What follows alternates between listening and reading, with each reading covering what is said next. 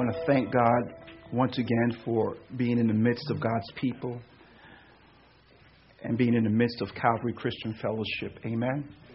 I thank God for the leadership of this house. I thank God for Apostle Nazario and Pastor Gwen Nazario and the ministers and the elders and the deacons and all those that put their hands to the plow to allow the finishing work what God's doing in the region here. Amen. Good morning.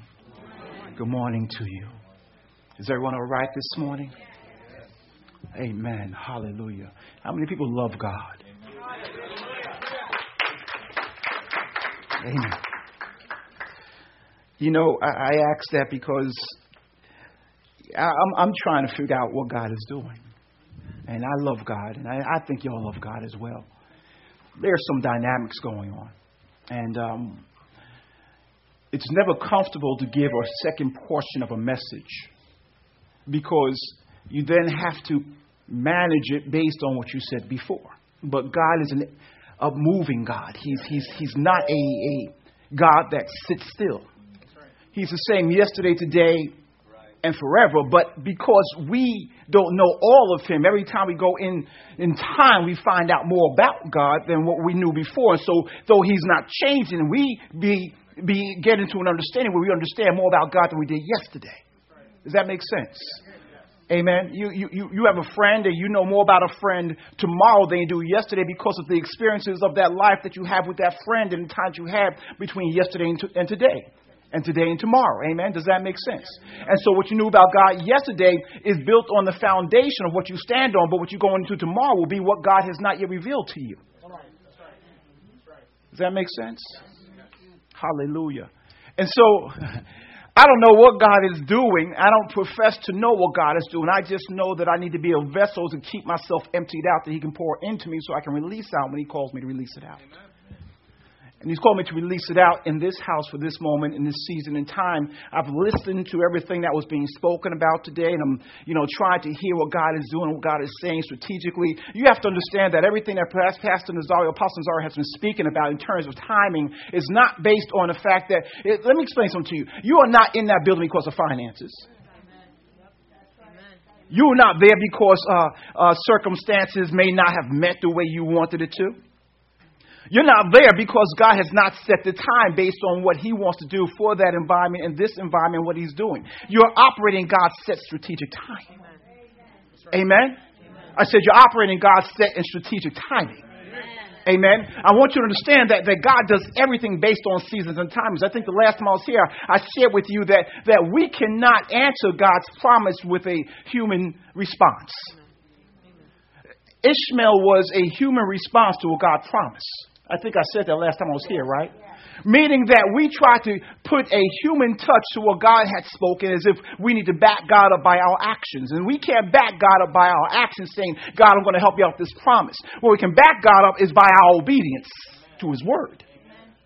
And when we operate in the obedience of his word, then we can begin to see God manifest. And so what I'm saying is that you are set in time to go into that building based on what God has spoken. And what he gives to Apostle Nazario is things to kind of encourage you and exalt you to move and press toward the mark for the prize of the high calling of God in Christ Jesus. That's what the word says in Philippians, amen? Paul said, I press toward the mark for the prize of the high calling. Not just a calling, but a high calling. Do you want a calling? Do you want a high calling? God bless you, woman of God. How you doing? Amen. I asked a question. I said, do you want a calling or a high calling? High calling.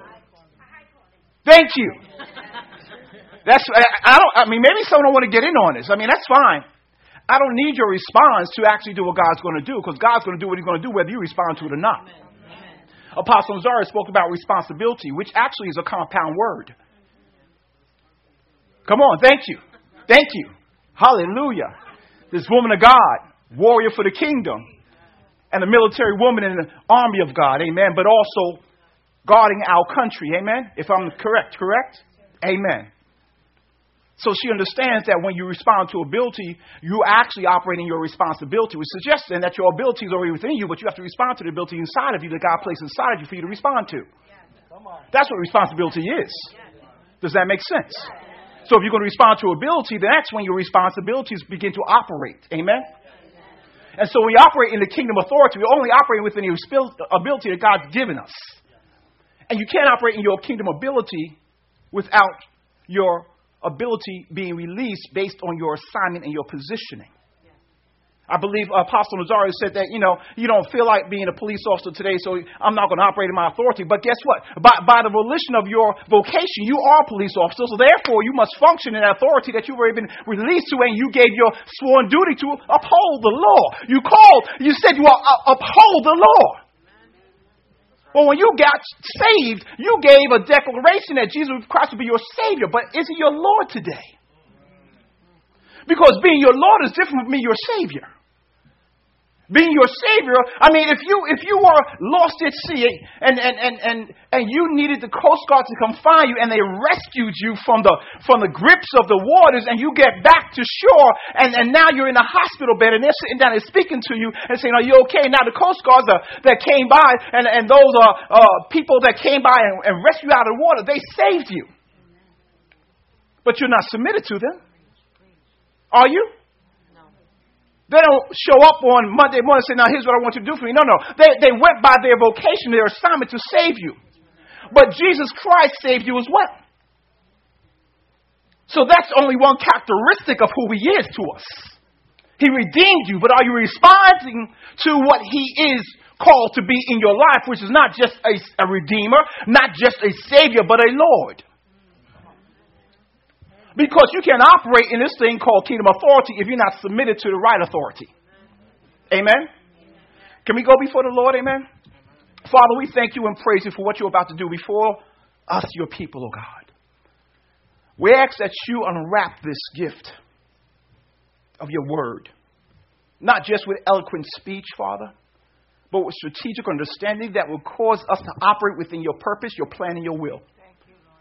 Lord, I thank you and praise you, Father, that you've done it for such a time as this. Father, I don't say that because it's just in the word, but I say that because I understand, Father, that you're releasing some things at this particular time and season because you have a need for us to operate within your will so we can begin to function in our positions of authority and move according to your word and moving us in alignment with your will today. This operation that you called us to do, Father, which is kingdom operation, Father, operating in your kingdom, Father, you designed it for this time and this season. And so, Lord, let us hear from you this morning. I decrease that you may increase, Father. Expound upon your mysteries, Father, and reveal it unto us, Father. Lord, I bind everything that will try to distract, to hinder, and stop the word of God from being released, Father. I bind every wayward heart. I bind every stony heart. I bind every thorny heart, Father. And I speak over the lives of your people today, Father, that they have a heart of flesh, Father. A word, Father, that shall be able to engraft into their heart, Father, will come forth, Father, and cause them to receive some 160 or 34 according to how they apply the word that's been released, Father.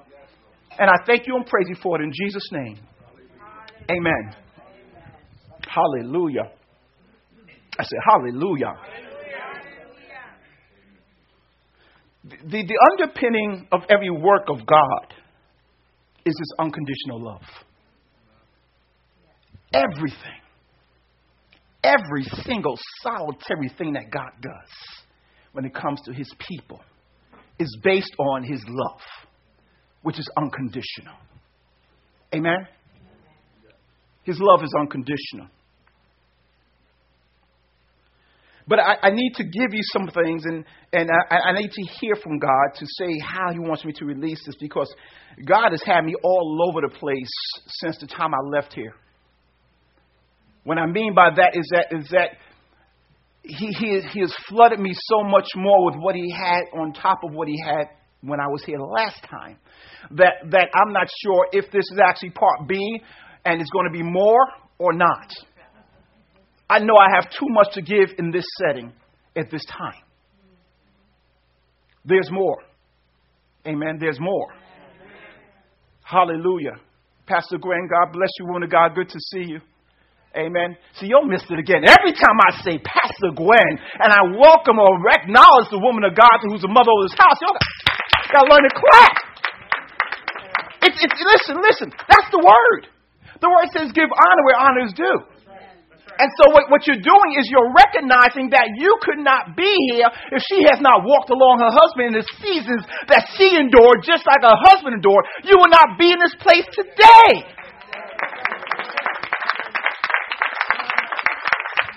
It's hard enough to do the work of God by yourself if your wife is not in agreement with you, or if your husband, depending upon whose responsibility it is not in agreement with you. And you can't manage the home and the church of God too. Come on, the Bible says you got to rule your house. He's not going to entrust you this house without ruling your own house. So when I say, Pastor Gwen, it's an opportunity for you to say, you know something, I thank God for that woman of God. Because what happens is, if you don't do that, then you might find that there may be things that God may want to do with you, but he can't do with you because now there's areas of ought that may come into you. That's how Jezebel's spirit comes to walk in his place. Because they start seeing some things and say, well, you know something, I think they should be done this way. So we have to always learn to check our hearts and say, you know something, I'm just going to give honor until my heart turns right. If it's not right now, I want it to turn right. So I begin to give honor where honor is due, because that's what your word says, God. And I'm going to honor your word, what your word says I'm going to do. Whether you know it or not, we're already in the midst of the message. Amen. Everything I said right now is about kingdom authority. Amen? Does that make sense? What I'm saying to you is I didn't come here to pity pat and play games because you deserve better. I say you. Now you missed another chance to clap.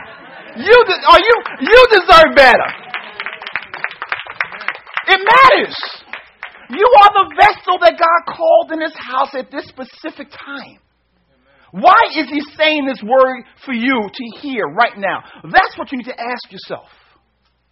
Why does He want you to hear what's about to be released? For what purpose does He have for you? What destiny does He have for you tomorrow that needs to get something in you today so tomorrow you can operate in a victorious manner? Amen? Amen? He has you in mind. Turn to Psalm 139, please.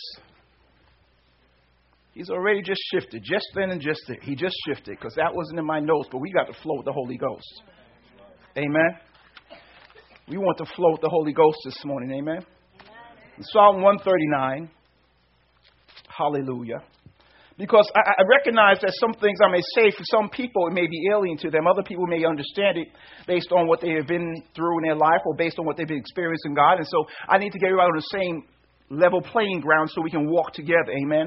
I've said before, how can two walk together unless they agree? Amen. And so in order for me to build a foundation on what I said, for you to begin to trust what I'm saying is truth, I got to give you some things that establish what I've said already so you can say I can go further because He's speaking truth because I see it now in the Word of God.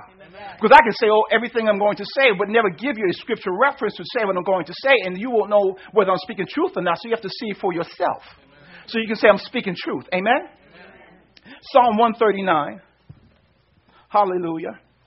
In Psalm 139, it says, in verse 14, it says, I will praise Thee, for I am fearfully and wonderfully made. Marvelous are Thy works, and Thy soul knoweth right well. My substance was not hid from Thee when I was made in secret and curiously wrought in the lowest parts of the earth. Thine eyes did see my substance, yet being imperfect, and in Thy book, all my members were written, which in continuance were fashioned, when as yet there were none of them. Stop right there. Verses 14, 15, and 16. That word where it says being imperfect, in verse 16, if you study it out, it actually translates in Hebrew embryo. Yes, the same conversation we have about when does life begin. It's in the embryonic fetus state.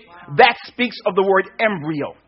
Which means that when you were in an embryo state within your mother's womb, God had already written your life in His book. He wrote your life, the span of your days, how you would live in the earth based on what He wrote in His book. So every time you begin to operate, God says, okay, let me check the book. Oh, yes, you're doing it just like I asked. When you choose to be disobedient, God says, well, it's not lining up with the book. And so you want to go one way, but God said, no, I said turn left, and you keep on turning right. You're never going to get into my will by turning right. Turn left. Sooner or later, you're going to turn left, or you're going to die in that state in which you've been in. But you cannot go against the will of God and complete your life and be happy at the same time. Those things do not line up. Amen? I'm saying that because you are here based on the assignment, because it was written in God's book for you to be here today. Amen. Because I just spoke it. I just showed you. In Psalm 139, verses 14, 15, and 16. Amen? So when you were in the embryonic state, God saw this day of April 6, 2014. Regardless of how old you are, God knew you were going to be here today. God knew I was going to be here. Even before I knew any of you, even before I knew Apostle Rosario, God said, okay, I need these two to connect, and I need this and that and that. You know, those things have to line up. See, when you operate in the will of God, things make much, much more sense. And it's less stressful. It's less taxing. I passed a car accident on the road. I said, well, that's not for me. Keep on going. Button popped off my suit. I said, I'm not going to worry about that. It's not about a button on the suit. Let me go back home because I don't have a button on the suit. You can miss your assignment with things, you chip nail or things that cause us in our human state to kind of draw back and stay away from the things of God because God's trying to get us someplace. But because of our human state, we are so sensitive to our human state that we forget about our spirit man. But if you're going to operate in your kingdom authority, you have to operate by your spirit man. You're a spirit. You possess a soul and you live in a body called an earth suit. Amen? And anyone who dies cannot stay here legally. You must leave. You cannot stay here if you are dead. Your spirit and your soul must go elsewhere based on the fact that you are now dead. The only way you can legally be here is based on your body. Did you understand that? No, what I mean is that not did you understand what I said. I want to know if you know this, if you understand this. Because there are some people that are saved that are praying for dead folk. They don't know any better. Oh, I just hope they rest in peace. Guess what? If they made the decision on this side, they're resting in peace. If they're not, listen, it's not rip, it's trip. They tripped up on in hell. And all your praying won't change it. Because God spoke the word. And God's word will not return void. He will not lie on your account. God will not lie on your account because you want something. God will not lie on my account. He's not a man that he should lie. Neither is the son of man that he should repent. Amen? That's in Numbers chapter 23, verse 19, I think. The interesting part about that scripture is that really speaks about the children of Israel. They were lodged in an area near the Moabites, and the Moabite king was sitting down and looking at this and saying, listen, I know what they've done. They've wreaked some damage and some havoc. I need to get someone to pray against them. And so you got Balaam, a man of God, I believe. I'm trying to still figure this out. Went to the Lord and prayed for insight to understand whether or not this Moabite prince and those surrounding nations can come against this particular people called the children of Israel. But it's interesting because every time this particular man of God would go and go before God, and he would sit down there and say, I'm only going to say what God says. Every time he would release a word, the word was in favor of the children of Israel. Every time. And so this Moabite prince or king kept on trying to, he said, okay, he tried the first time, it didn't work. So let me take you over here. Let's build an altar over here. Let's do it over here. He did a second time. It didn't work. Let's do it over here. Did a third time. It didn't work. Did a fourth time. I said, stop. Every time I ask you to curse them, you bless them. And you're cursing me. Why am I saying that? Because there is no witchcraft spirit that can conduct anything that you don't give place to. Amen. The word enchantment is witchcraft. Anytime you try to do something contrary to the word of God, then you understand you're operating in witchcraft. You're trying to control something that God said, I didn't give that to you to control. Are you hearing me so far? There are sacred cows that we operate with in our life, and we do it through culture. I said we do it through culture. If I say one thing right now, I bet you I'll lose most of you until the end of the service, and you'll say, okay, I don't need to come back. But it'll be cultural. But I don't want to lose you. The souls are more important than the word. Amen. I hear your passion. So we can talk afterwards. But the souls are more important than the word. God loves you enough. His love for you is unconditional. And it behooves me not to cause someone to stumble, but to bring them along. So we all can complete this assignment together. Apostle Nazario, Pastor Gwen desires for no one to be lost. Amen? But suffice to say that we have to deal with some cultural things, some traditional things that will cause us to stumble and not move in the authority of God. Amen? I'm trying to see how God's doing this, but let's just do some things here. Let's go to Mark chapter 10, please. Hallelujah, Holy Spirit. Hallelujah, Holy Spirit. Just come and do your thing, please. Whew, come and do your thing. Come and do your thing. Before we begin reading, let me just simply say this. This is for the scholars. Because people are at different levels. It's not a disrespect. It's just there are people who are young in Christ and people who are mature in Christ. So I'm going to ask a series of questions. I don't expect you to answer out loud, but just think about this for a moment. Salvation, conditional or unconditional? Love, conditional or unconditional? Authority, conditional or unconditional? Okay. Now, I told you not to answer out loud, but you chose to answer out loud. I'm just going to simply say, I preface by saying this, okay? So let me say this. Love is unconditional. The love of God is unconditional. Agape love is unconditional. Whether you believe it or not, you are loved unconditionally by God. You cannot earn it. You cannot take steps to get it. You cannot operate a certain way to receive it. You are loved by God no matter what you do. Hallelujah. Saints of God, salvation is conditional. Yes, it is. Even though God sent His Son, Jesus Christ, as an act of unconditional love to save us, there are steps necessary for us to take which allow us to be saved. Unlike God's love, which is unconditional, meaning we receive it no matter what we do, salvation is only available by accepting Jesus Christ as your personal Savior. And that is based upon accepting the truth and confessing with our mouth that what He did for us to save us. This is why people can go to hell and not go to heaven, because they have not made the decision to receive Jesus Christ as a personal Savior and Lord. So salvation is conditional, but it's available to those that make the decision. Does that make sense? Are you with me so far? Amen. Hallelujah. Authority is conditional. Authority in God does not simply come because we ask for it. Our authority in God is based on our level of submission to God. Our level of submission is based on our discipline in God. Our discipline is based on our time spent before God. And our time spent before God determines our depth of knowledge about God. Our depth of knowledge about God determines how much we know God. The more we know God, the more we begin to love God and submit to God. And the more we submit to God, the greater our authority becomes. Notice how it becomes a cycle.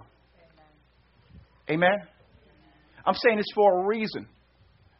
Because if we don't understand that the authority that God releases is based on conditions that we must uphold and operate under, then we can walk around thinking that everything's just good. Before you go into Mark, turn to Revelation, please. He just shifted. So we're going to shift. We call it the Holy Ghost shuffle. Everybody step left. Everybody, okay? Did I tell you what chapter to turn to? Chapter 2, Revelation, please. Hallelujah. I want to get some things in you this morning. And again, I apologize because, Apostle, this is not all going to be done today. It's just not. It's who God is. But we're going to get out what we can get out for the time He's released us to get it out. Amen. Hallelujah. Y'all are quiet today. Y'all okay today? Y'all ready for the word, huh? All right. Well, that's good. So let's go before the word of God. Let's go into Revelation chapter 2. And I just want to speak briefly in verse 1 up to, I don't know, till I stop. How's that? Until the angel of the Lord, unto the angel of the church of Ephesus. Let me just simply stop right there and pause, just because I'm a teacher as well as a preacher. And I don't want to get to preaching and forget to teach. An angel of the church is the pastor. So when you see here the angel of the church is writing a letter to the church, the one who's called to pastor the church. So there the church was at Ephesus, and he wrote a letter to the church at Ephesus, but he wrote it specifically to the pastor. Amen? So here, who's the angel of the Lord? I mean, who's the angel of the church here? Thank you. Hallelujah.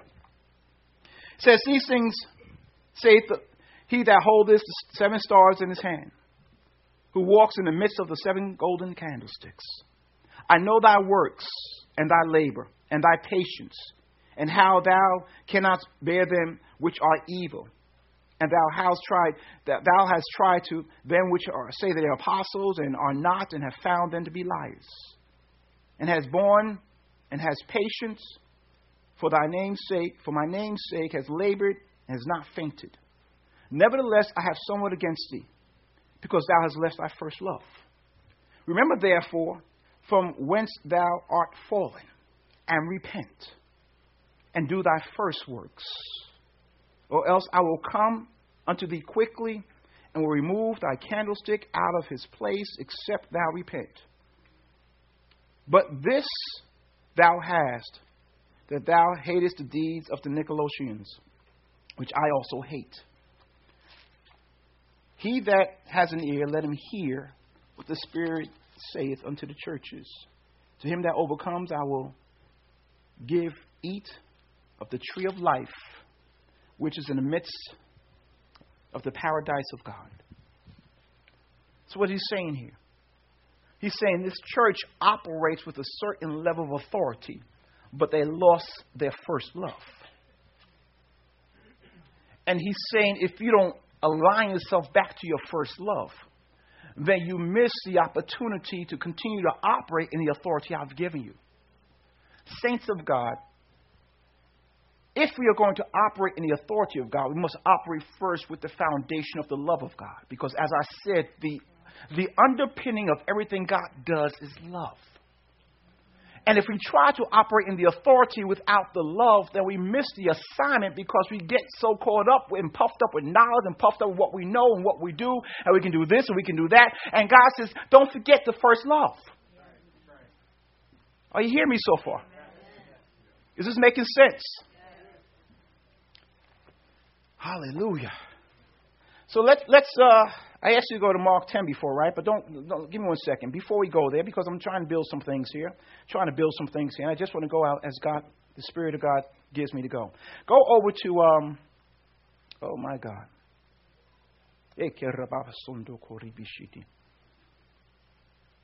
Let's go over to Mark 10 first. Let's go over there. Hallelujah. Hallelujah. I'm giving you a lot of scriptures because I want you to understand some things that God has shared with me. I'm going to begin reading me for time. I want to begin reading. It says, and when he was gone forth into the way, there came one running and kneeled to him and asked, Good master, what shall I do that I may inherit eternal life? And Jesus said unto him, Why callest thou me good? There is none good but one, and that is God. Thou knowest the commandments. Do not commit adultery. Do not kill. Do not steal. Do not bear false witness. Defraud not. Honor thy mother and thy father. And he answered and said unto him, Master, all these I have observed from my youth. Then Jesus, beholding him, loved him, and saith unto him, One thing thou lackest. Go thy way, sell whatsoever thou hast, and give it to the poor, and thou shalt have treasure in heaven, and come and take up the cross and follow me. And he was sad at that saying, and went away grieved, for he had great possession. And Jesus looked round about and saith unto his disciples, how hardly shall they that have riches enter into the kingdom of God? I'm going to stop right there. I had a lot more there, but I want to stop right there. So you see, this is also written in Luke, but I wanted to show you from this particular perspective that Mark wrote. He said that there was a conversation going on between a ruler. Now, what you need to understand is that this was a certain young, rich ruler. He was young and he was rich. And he was a ruler. He was young, he was rich, and he was a ruler. Someone say that with me. Young, rich, ruler. You see all these reality TV shows? They're young, they're rich, and it look like they're ruling. That doesn't give them eternal life. Don't ever think that someone's better off because of what you see in the natural. Can I go a little bit further? It says there that Jesus loved him. That love there is agape. He loved him. But he could not inherit what was available when he asked for it because he chose not to pay the price that was necessary for him. Meaning that there are some of you who will have to undo some things in your life to get to a place where God can receive you. Other things may happen on this side, other things may happen on that side. Everybody has to take something away from themselves to make room for what God has done and will do for them. You're not hearing me. Salvation is conditional. And everyone had to die to something to get here. I recognize that Jesus Christ died for your sins and rose for your justification. And there's a transfer, as Pastor Apostle already said, of our sin for his righteousness.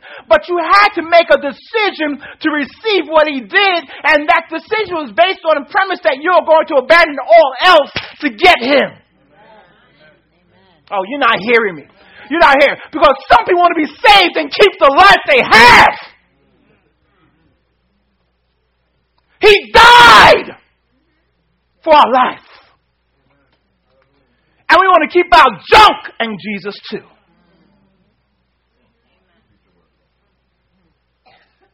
And we want to go into our destiny with authority with the junk and Jesus. It will not happen. It cannot happen. Because God spoke it. Jesus, clothed in flesh, is God, is he not? The ruler went away sorrowful, did he not? Why? Because he said you have to get rid of some stuff before you come and follow. Why? Because you will short-circuit your walk with me before even getting started. You're not hearing me. It wasn't about salvation. It was about inheritance. Every time you grow up in God, every time you wake up, God is challenging you every single day of your life to go and just basically discard everything that is not like him. He said, be holy for I am holy. What are you doing to make sure your holiness is like his?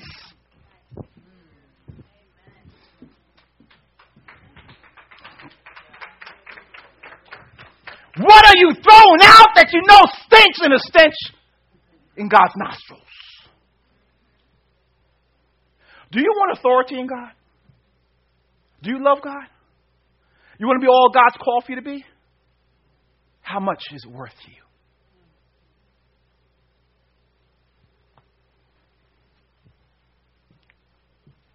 I'm talking to the room here, but I'm particularly speaking to the mature saints.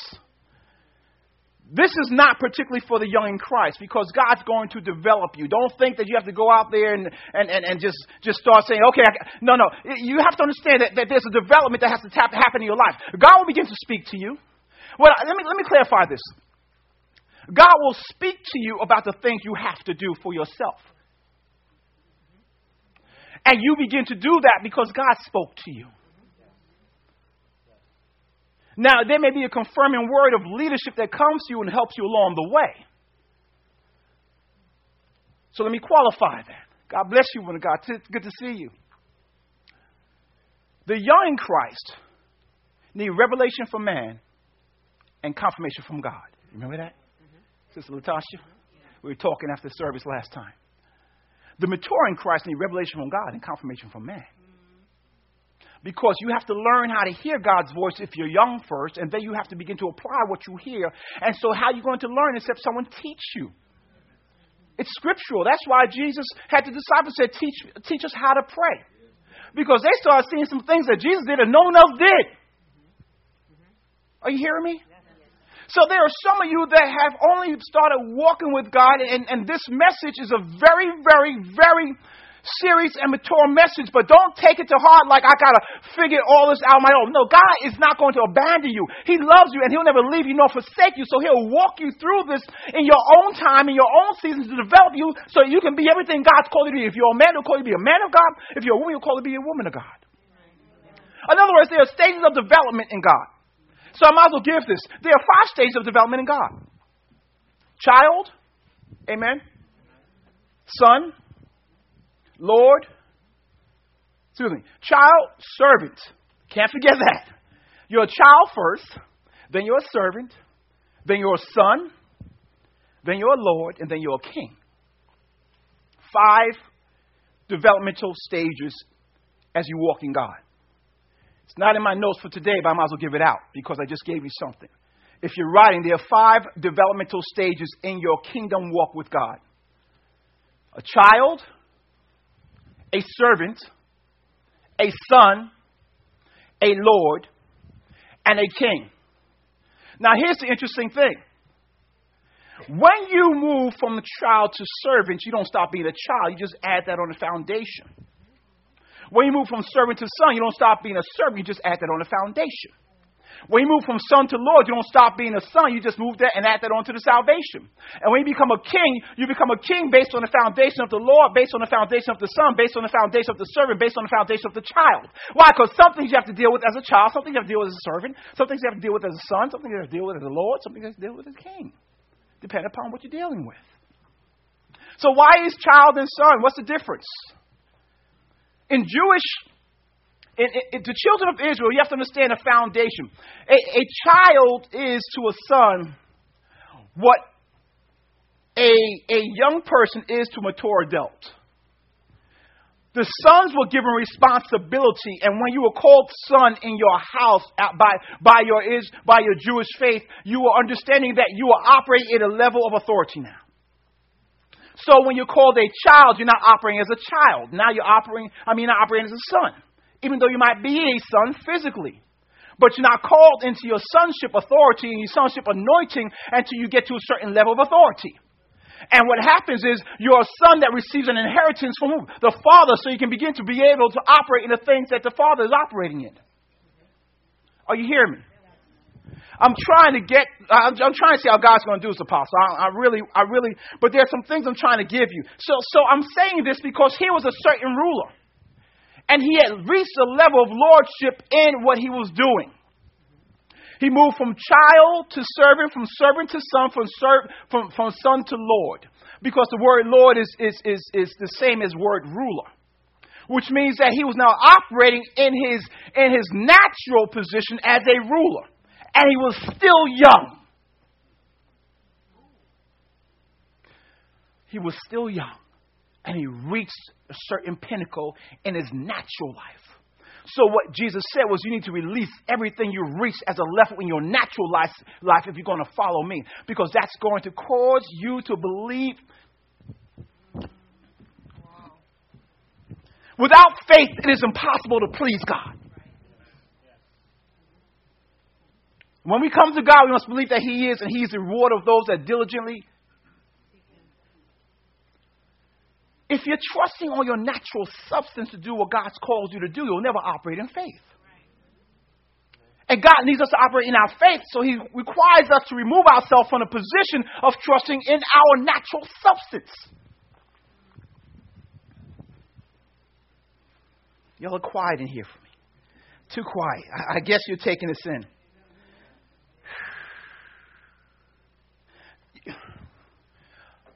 You can never trust the arm of flesh to complete the assignment of God in your life. Amen. Philippians 1:6 says, he who has begun a good work in you, he'll be faithful to complete it until the day of Jesus Christ. But you won't know if he completes it if you're not looking at him as he's completing and giving you a word to move and operate in his will. because you're looking at your substance. Remember I said before, it wasn't about your financial responsibilities to try to get into that place, though there is a requirement for that, but that's not what this is all about. It's about your positioning in the spirit. So then what I'm saying, therefore, is that God needs to elevate you to a level that when you go into that space, and I don't know if you were listening, but I heard Apostle say, and I also heard Brother Nate say, no, Brother Nate was not Nate today, he was Nathan, because I told him, you operate as Nathaniel, because Nathaniel's a prophet. And he said, I'm going to speak prophetically and speak over this house. I'll take authority, I'll take my authority, and I'll profess that we will be in a place because I see something in his spirit.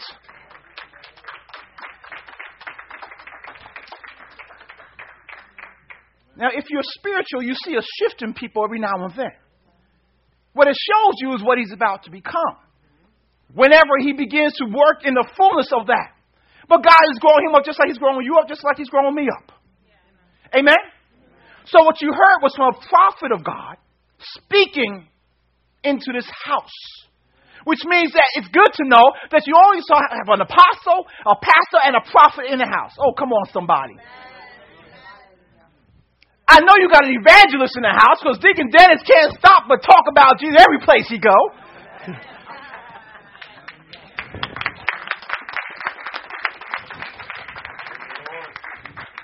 I know you got a teacher, Minister McDowell, and Brother Lewis can't talk about anything but teach. He want to teach until your ears fall off because there's so much in him. So what you have to understand is that God brought you into a house with the fivefold ministries already set in place so you can do what God's called you to do.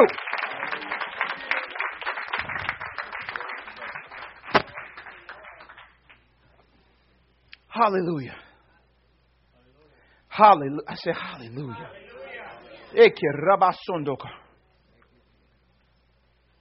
I said this before. I said that Jesus came to do three things: save, enable, and equip. You remember that?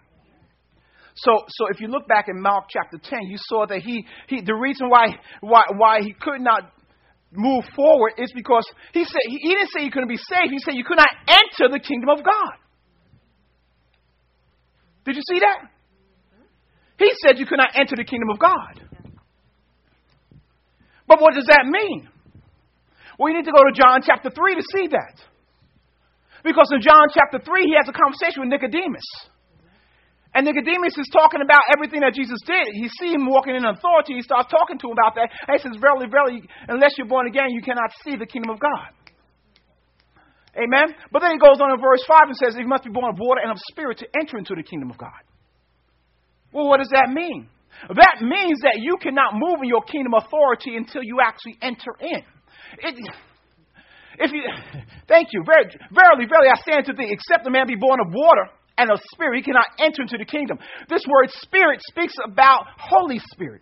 And so when you begin to see that, you begin to understand that Jesus Christ was not going to give this young, certain ruler authority in the kingdom because he's operating on a natural level. And if he gave him authority operating on a natural level, it's like giving a loaded gun to a baby. Sooner or later, it's going to go off. So when we give out authority, when God gives out authority, when authority comes, it's not going to be laid upon someone who's haphazard and mishandling it. Are you hearing me? But I want you to know that if God's releasing this word in his house, he's readying you for the authority to walk in. And he's readying you because of the assignment that's in front of you.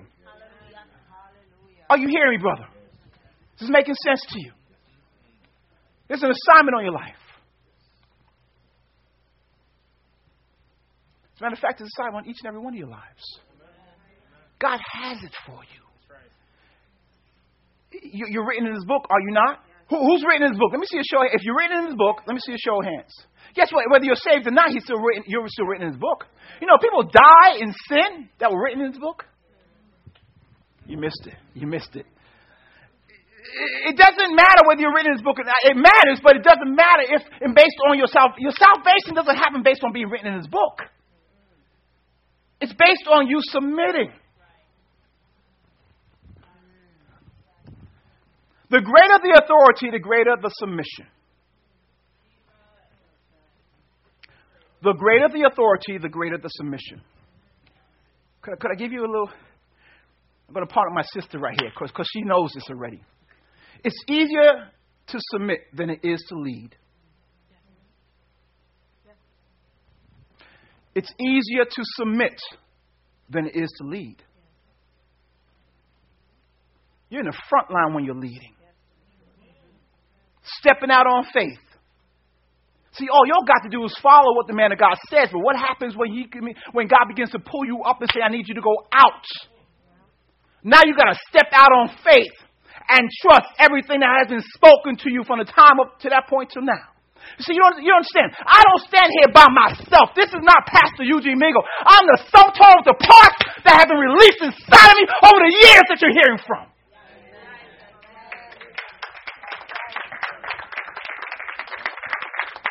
That's what we get in there. We get in a sense, oh man, this is me. You like this? No, that ain't you. Especially not before you were saved. So what I'm saying to you is that it's easier to submit than it is to lead. That's why people get comfortable with their place of submission than they do in leading. All the while trying to take authority over the position of leadership if they don't have their mind right. Okay, watch this. Every one of you did it. Every single one of you did it. Someone say, prove it. Oh, come on, y'all got to flow. How many could not wait to become adults? Enough said. I can't wait. Oh, man, I can't wait. Who wants to go back?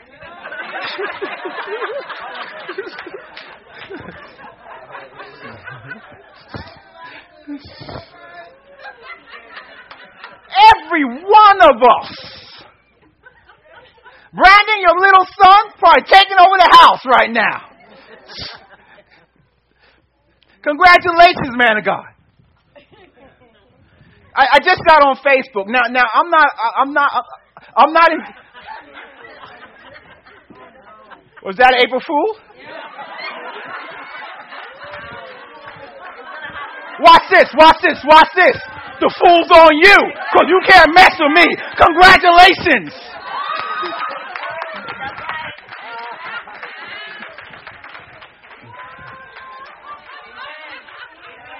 The Bible says that God will give you over to your own delusions. Woohoo! Woohoo!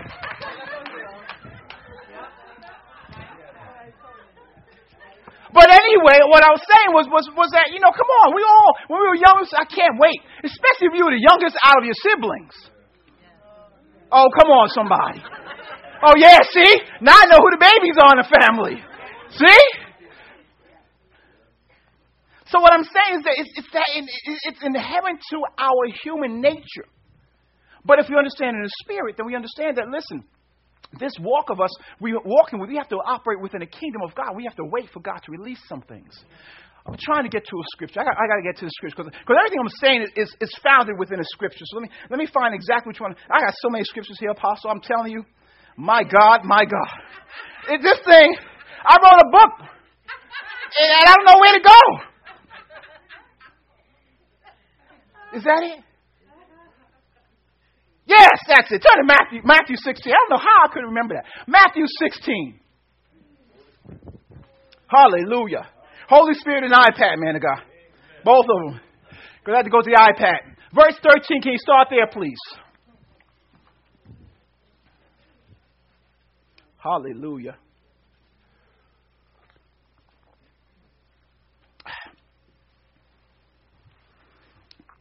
It says, when Jesus came to the coast of Caesarea Philippi, he asked the disciples, saying, whom do men say that I, the Son of Man, am?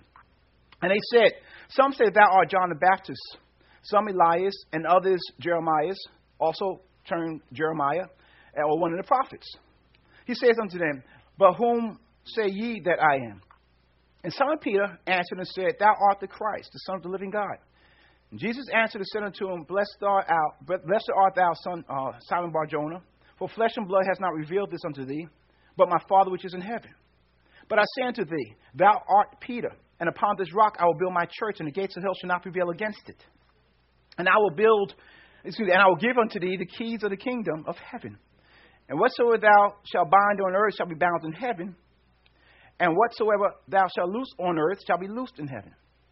Then charged he his disciples they should tell no man that he was Jesus the Christ. From that time forth, someone say, from that time forth, began Jesus to show unto his disciples how he must go into Jerusalem and suffer many things of the elders and chief priests and scribes, and be killed and be raised again on the third day. Then Peter took him and began to rebuke him, saying, Be it far from thee, Lord, this shall not be unto thee. But he turned, he being Jesus, and said unto Peter, Get thee behind thee, Satan, thou art an offense unto me. For thou savest not the things that be of God, but those that be of man. Did you see that? Did you see that? Amen? Continue. Then said Jesus unto his disciples, If any man come after me, let him what? Deny himself and do what? Take up his cross and do what? Follow me. Hallelujah. Let's go on. For whosoever will save his life shall lose it, and whosoever shall lose his life for my sake shall find it. For what profit a man if he shall gain the whole world and lose his own soul? What shall a man give in exchange for his soul? For the Son of Man shall come in the glory of the Father with his angels, and then shall reward every man according to his works. Verily I say unto thee, or unto you, there shall be some standing which shall not see or taste death until the Son of Man comes into his kingdom. So you have to understand some things there. It wasn't until the revelation of Jesus being the Christ came that Jesus began to tell disciples that you shall now have the power to what? Loose and bind. Why? Why? Because they have to first have insight into seeing what's in the kingdom first. Because you can't bind what God has not. In order for you to bind what is already bound, you have to see what's bound in heaven. Saints of God, God operates in heaven, but he's called us to operate here. We are made in his likeness and his image, are we not? Which means we're made after the similitude of God, which means that before we fell, we had the responsibility in the earth to do everything that God called us to do in the earth. And everything that walked upon this earth, we were lord over. Are you understanding that? Everything that was in this earth, we had control. Every single solitary thing that was in this earth, we had control over. And Satan came into the serpent and deceived the shroud of darkness, the woman. And she, along with her husband, ate of the forbidden fruit. Why? Because they partook of the forbidden fruit. They moved from the position of authority. So now they were submitted to the very one that they submitted to. When you submit once, you're submitted. When you submit once, you're submitted. When they did that, they now flipped the script. And now Satan, who was not in position of authority, was now the authority, and they were the ones that were submitted. That's why that's why God came down and said, Adam, where are you? Not geographically, but spiritually, where are you in your lordship? Because where you were the head, oh my God. I just saw this. Okay, let me say this to you. There are celestial orders in the kingdom. I said this last time, right? Celestial orders. Meaning that there are hosts or entities or beings, if you will, that operate in different levels of authority. Amen? Are you hearing me? So the celestial orders that we're going to talk about just briefly, I'm just going to put these, the seraphims. The seraphims are above the thrones. And they cry, holy, holy. Isaiah chapter 6 talks about this. Then you have, hallelujah, you have the cherubims. The cherubims is just like the cherubim that was holding a flaming sword that when he was told to go outside of Eden, he and his wife, that there was a flaming sword with the cherubims so that whichever way you try to get in, you'll be sliced to smithereens. Amen? Why? Because Eden represents the presence of God. It represents paradise. And the cherubims on either side, the cherubims sit on either side of the throne of God. This is the presence. These are the cherubims. Here's the seraphims. Amen? So now you got the seraphims, you got the cherubims. Then you have the throne, which is the next level. Are you following me? The throne is the next level. Amen? Hallelujah. And then after the throne, and by the way, the cherubims you'll find in Ezekiel, you'll find them in Genesis, you'll find them in Psalm chapter 99, verse 1. It talks about that the Lord reigns and let his people tremble. He sits between the cherubims. Amen? Psalm 99, verse 1. Whoever's taking notes. Isaiah 37, verse 16 says the same thing. Ezekiel, the whole chapter 10. Take a look at that. Then you had the thrones. The thrones are spoken about as well. Amen? You see that in Colossians chapter 1, verse 16. Amen? Thrones of dominions, principalities, and powers. It says, for by him were all things created that are in heaven and that are in the earth, visible and invisible, whether it be thrones or dominions, principalities, or powers. All things were created by him and what? For him. For him. For him. They were created by him and for him. Amen? Are you following so far? Okay? Then on top of that, you had the principalities, the powers, and you had the rules and the spiritual. I went into Ephesians chapter 6 last time. Amen? Why am I saying that? Because you have to understand that there are certain heavens. There are three heavens and there's the earth. The first, the second, and the third heaven. Is this all right, Apostle? I know I'm going deep in this. Is this all right? Amen. There are three heavens. The first, the second, and the third heaven. Amen? The first sphere, the second sphere, or the third sphere of heaven. Sphere. S-P-H-E-R-E. Amen?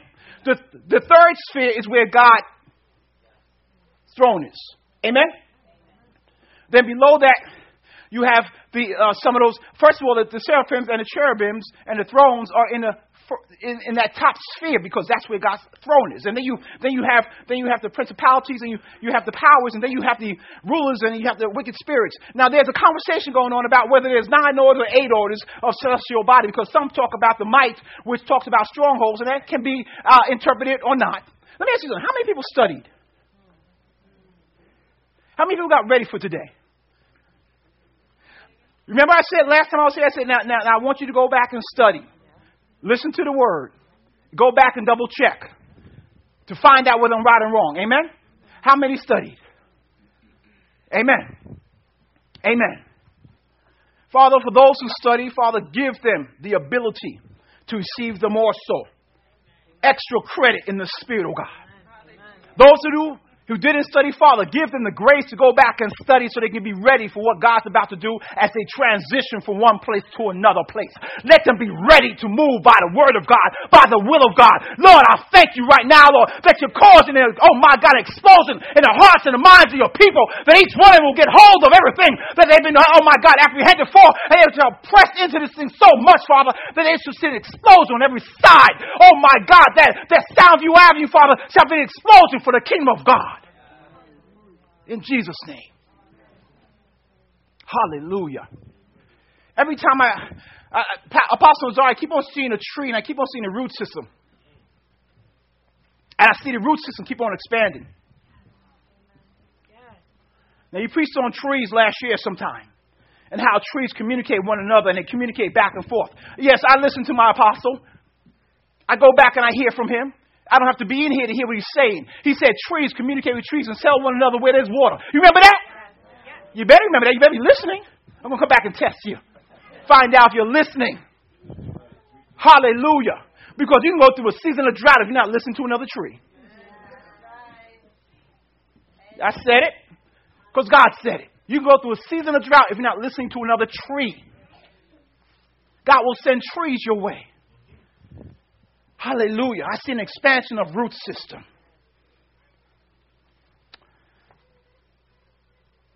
So you have to understand this. So I said something. Let's go to Revelation chapter 12. I'm going to begin reading for lack of time.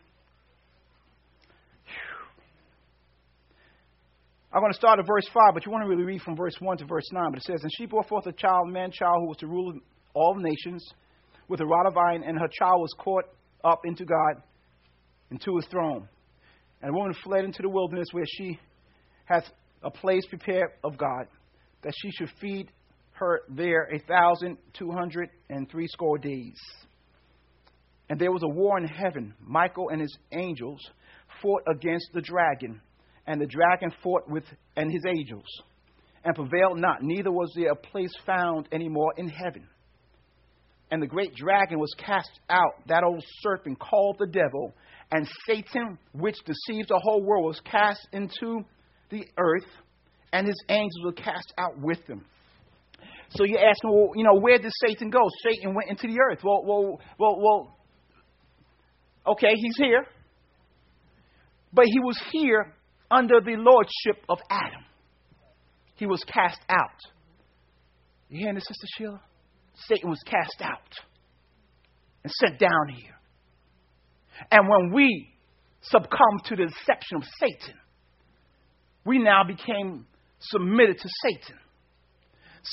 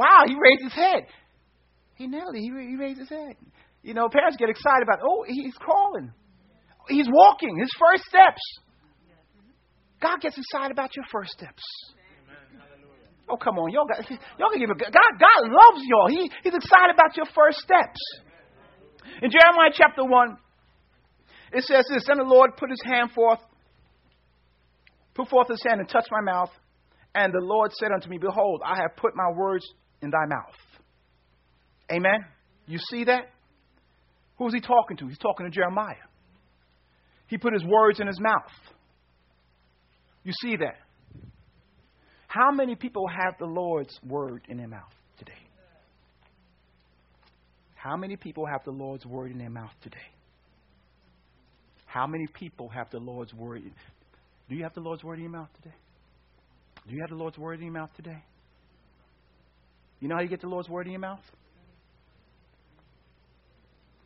You got to read. If you're not feeding on this, start with just one scripture. Start with just one. Make it your scripture. Make it your scripture. You might not want to start with, I'm more than a conqueror through Jesus Christ who strengthens me, because then you have to go through some things that... Whatever you begin to make it your own, you will experience that. You cannot be more than a conqueror until you conquer some things and find out what the more looks like. Amen? Hallelujah. So I'm just simply saying that start with something like Psalm chapter 1. That's really good. Amen. Psalm 1 is really good because it starts to talk about things like I'll be like a tree planted by the river of water. Amen.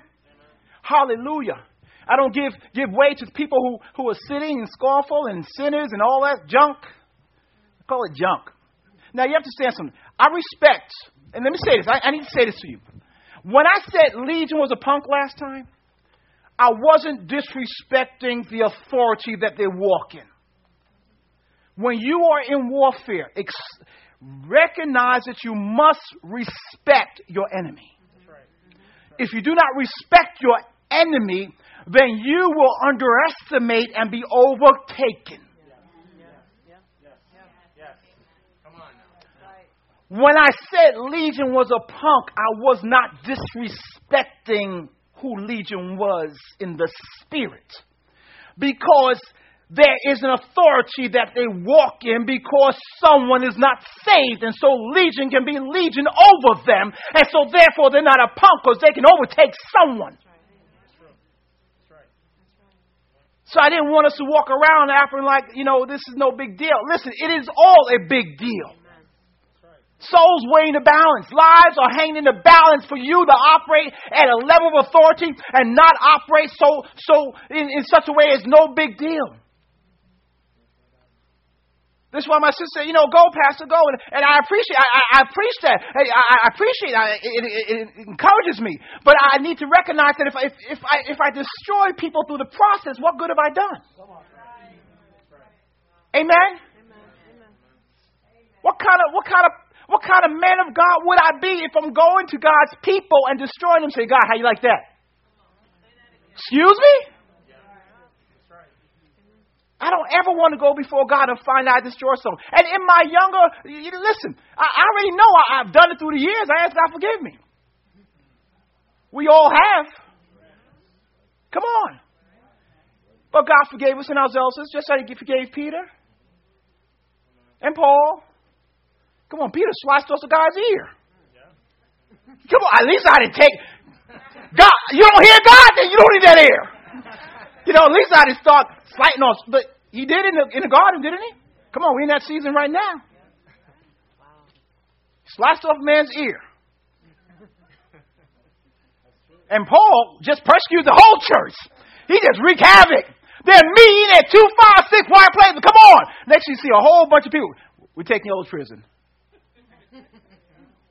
And the one in charge, as he was going about his way, on the road to Damascus, noonday, a bright light at noonday shows up. You missed it. Jesus is the light of the world, which means He's brighter than the sun. Do you know if God showed up, the sun will cast a shadow?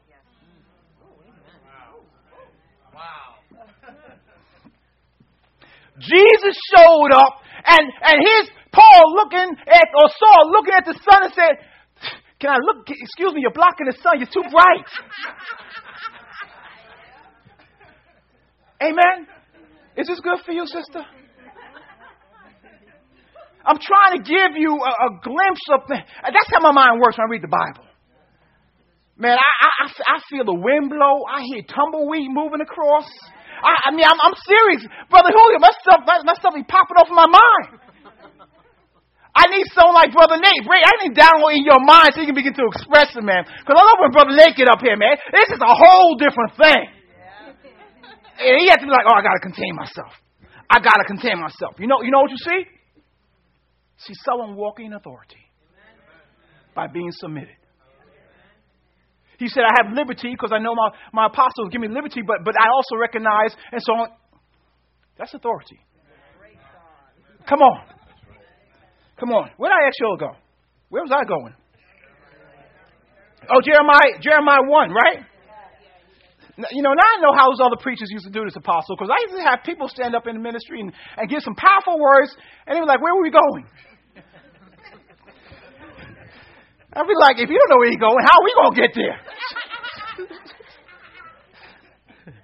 So I stopped at verse 9, but I want to continue reading. It says here, because I only had verse 9, it says, see, I have this day set thee over nations and over kingdoms to root out, to pull down, to destroy, and to throw down, to build and to plant. You see that? He said, I put a word in your mouth. I put a word in your mouth. I put a word in your mouth. With that word I put in your mouth, here's what I want you to do. I set you over nations, over kingdoms, to do what? To root out, to do what? To pull down, to do what? To destroy, to throw down. Now here's why it's a set time. Because the last two parts of that do not correspond with the first two. 4 parts destruction, 2 parts building. Did you catch that? I think I said this before, but it bears repeating. We want to go into a place and build, but we have to first learn how to do warfare. We have to learn how to root out. We have to learn how to pull down. We have to learn how to destroy, and we have to learn how to throw down. But when I was coming up, man, back when I was out there, man, they used to say throw down. We're going to throw down. And I think it was just the person who started that probably was a prodigal son that kind of ran from church and got into some problems and said, we're going to throw it down. I said, what you talking about, man? Let's just fight, man. No, that's what I said. We're going to throw it down. He said, who brought this one? Even prodigals, I don't know what it is, man. We're going to throw it down.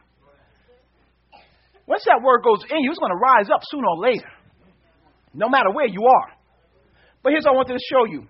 So you see those 4 things. There is an importance to planting and building and planting, but the throwdown, the destroying, the pulling down, and the rooting out. I said last time that God operates in order, right? Yep. I'm going to close with this so you can see this. Amen? I want you to see this. There's 4 assignments after he puts the word in Jeremiah's mouth, who, by the way, is a child.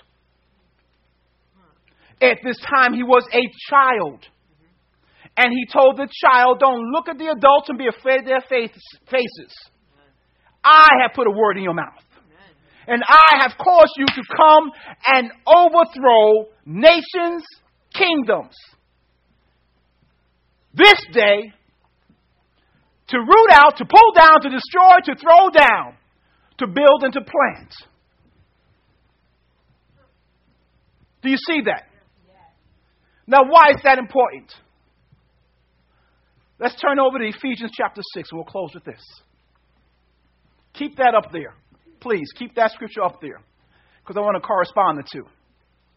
Last time I was here, we jumped into this. Oh, my God.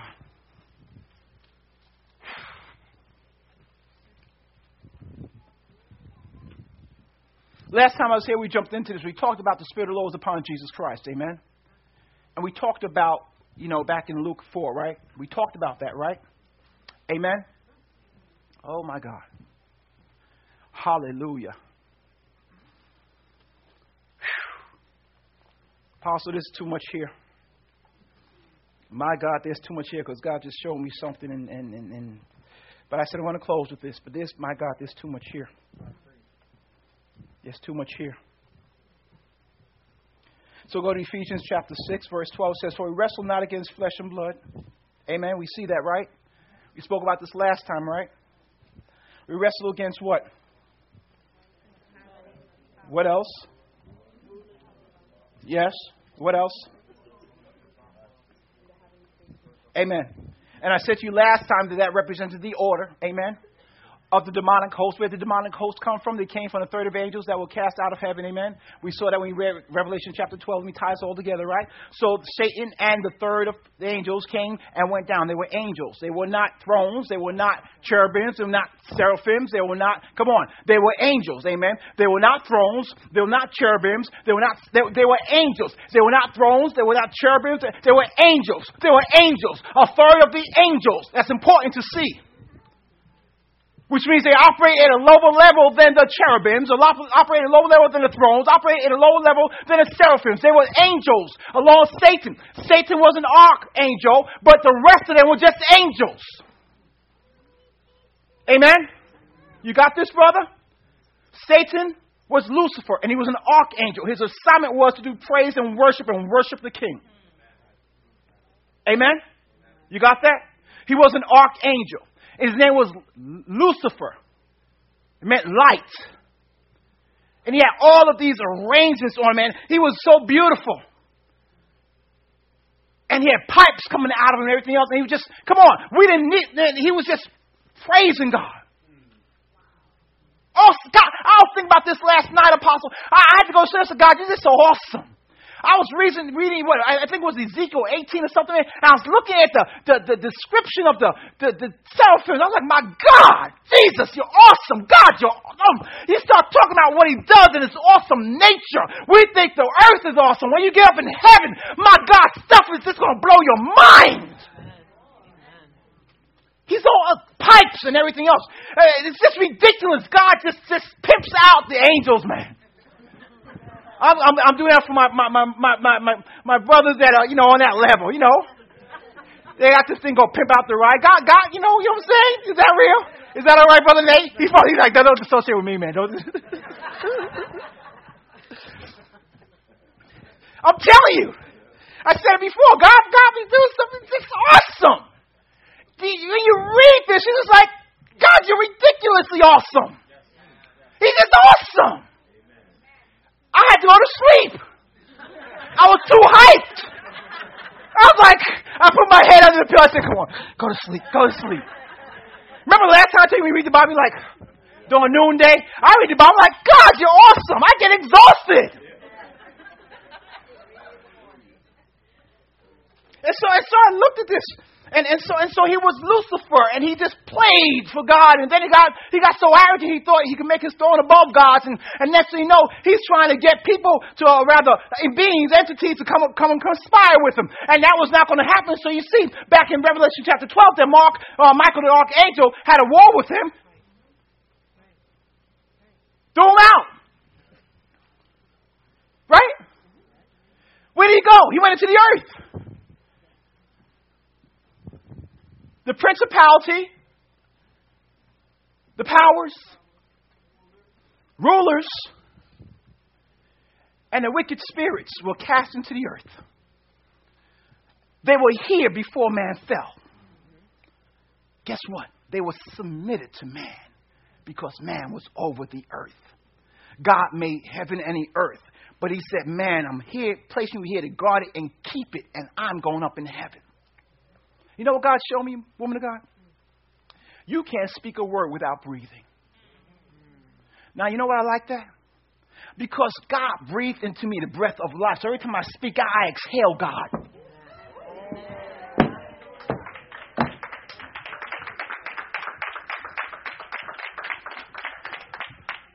Every time I say I take my rightful authority in the name of Jesus, I cast you out in the name of Jesus. It's exhaling God on that situation.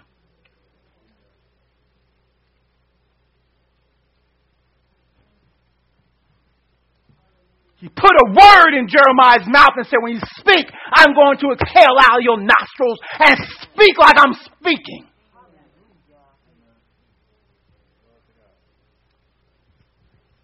This is why they say in verse 13, 14, 15, don't turn, to put on the full armor. Because if you put on God's armor and you speak God's word, they do not see God. They don't see you any longer. They see God every place they look. It's like God gets off his throne and begins to flex his muscles and begin to talk about what's going to happen and how it's going to go.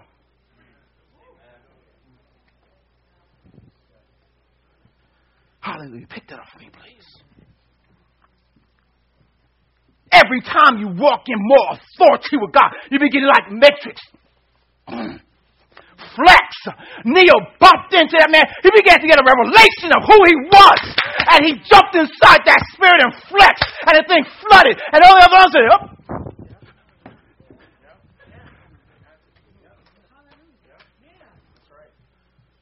You didn't know that Matrix was on the premise of the Word of God.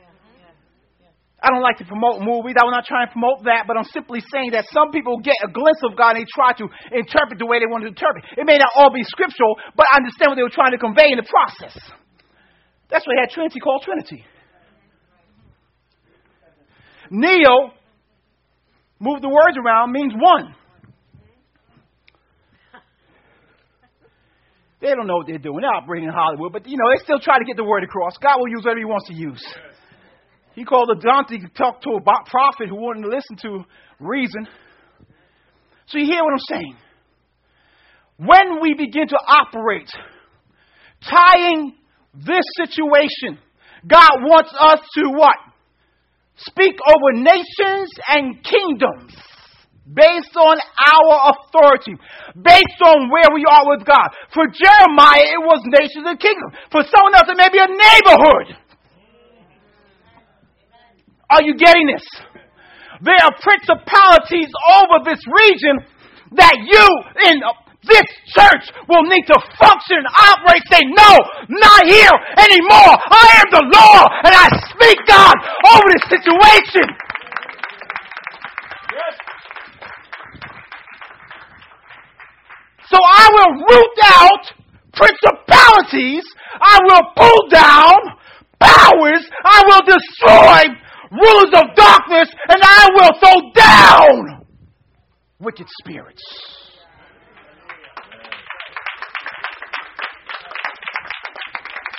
Did you see that? You tie the instructions that Jeremiah was given to the instructions that Paul released in Ephesians to the church at Ephesus. And you begin to understand that when we tie this together, this thing works. How do you do it? Speaking the word. Speaking the word. Prayer changes everything. Power of the spoken word.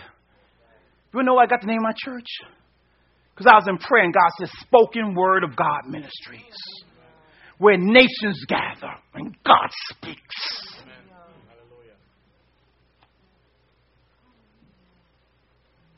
You are operating under an assignment.